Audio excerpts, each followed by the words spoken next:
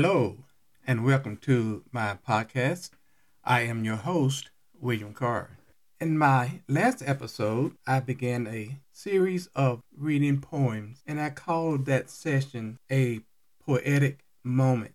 Today, I'm going to continue with a poetic moment. The first poem is Maltby David Port Babcock, born August 3rd, 1858, died May 18, 1901, and the poem is entitled Be Strong. Be strong. We are not here to play, to dream, to drift. We have hard work to do and loads to lift. Shun not the struggle. Face it.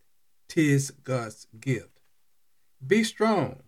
Say not the days are evil. Who's to blame?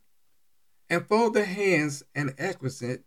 Oh, shame. Stand up, speak out, and bravely in God's name. Be strong. It matters not how deep entrenched the wrong, how hard the battle goes, the day how long. Faint not, fight on. Tomorrow comes the song.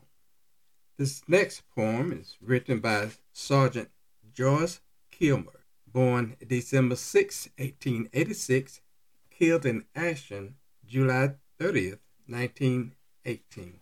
It's entitled Trees. I think that I shall never see a poem lovely as a tree whose hungry mouth is pressed against the earth's sweet flowing breast, a tree that looks at God all day and lifts her leafy arms to pray, a tree that may in summer wear a nest of robins in her hair, upon whose bosom snow has lain, whose intimately lives with rain. Poems are made by fools like me, but only God can make a tree. This next poem is written by Eugene Field, born September 3rd, 1850, died November 4th, 1895. It's entitled The Duel. The gingham dog and the calico cat side by side on the table sat. 'Twas 12:30, and what do you think? Nor one nor the other had slept a wink. The old Dutch clock and the Chinese plate appeared to know as soon as fate there was going to be a terrible spat. I wasn't there. I simply state what was told to me by the Chinese plate. The gingham dog went bow wow wow, and the calico cat replied meow. The air was littered an hour or so with the bits of gingham and calico, while the old Dutch clock in the chimney place up with its hands before its face, for it always dreaded a family row. Never mind, I'm only telling you what the old Dutch clock declares it true. The Chinese plate looked very blue, and well, oh dear, what shall we do? But the gingham dog and the calico cat wallowed this way and tumbled that, employing every tooth and claw in the awfulest way you ever saw. And oh, how the gingham and the calico flew. Don't fancy I exaggerate. I guess my news from the Chinese plate.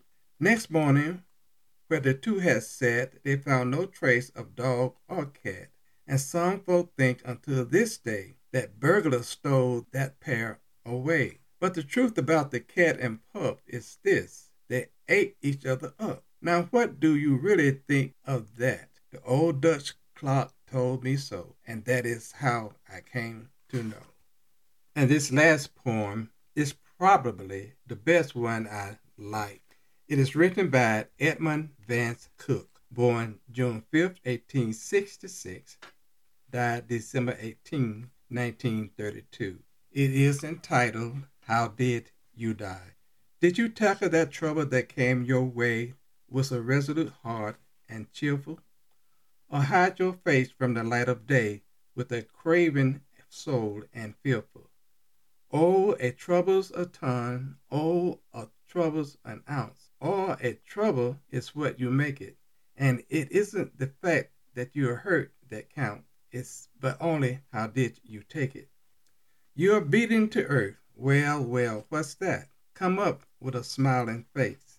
It's not against you to fall down flat, but to lie there, that's disgrace. The harder you're thrown, why, the higher you bounce. Be proud of your blackened eye. It isn't the fact that you are licked that count, it's how you fight and why. And though you'd be done to death, what then? If you battled the best you could, if you played your part in the world of men, why, critics will call it good. Death comes with a crawl or comes with a pounce, and whether he's slow or spry, it isn't the fact that you are dead that count, but only how did you die. And that will conclude this poetic moment. Stay tuned for more to come. We'll see you on next time.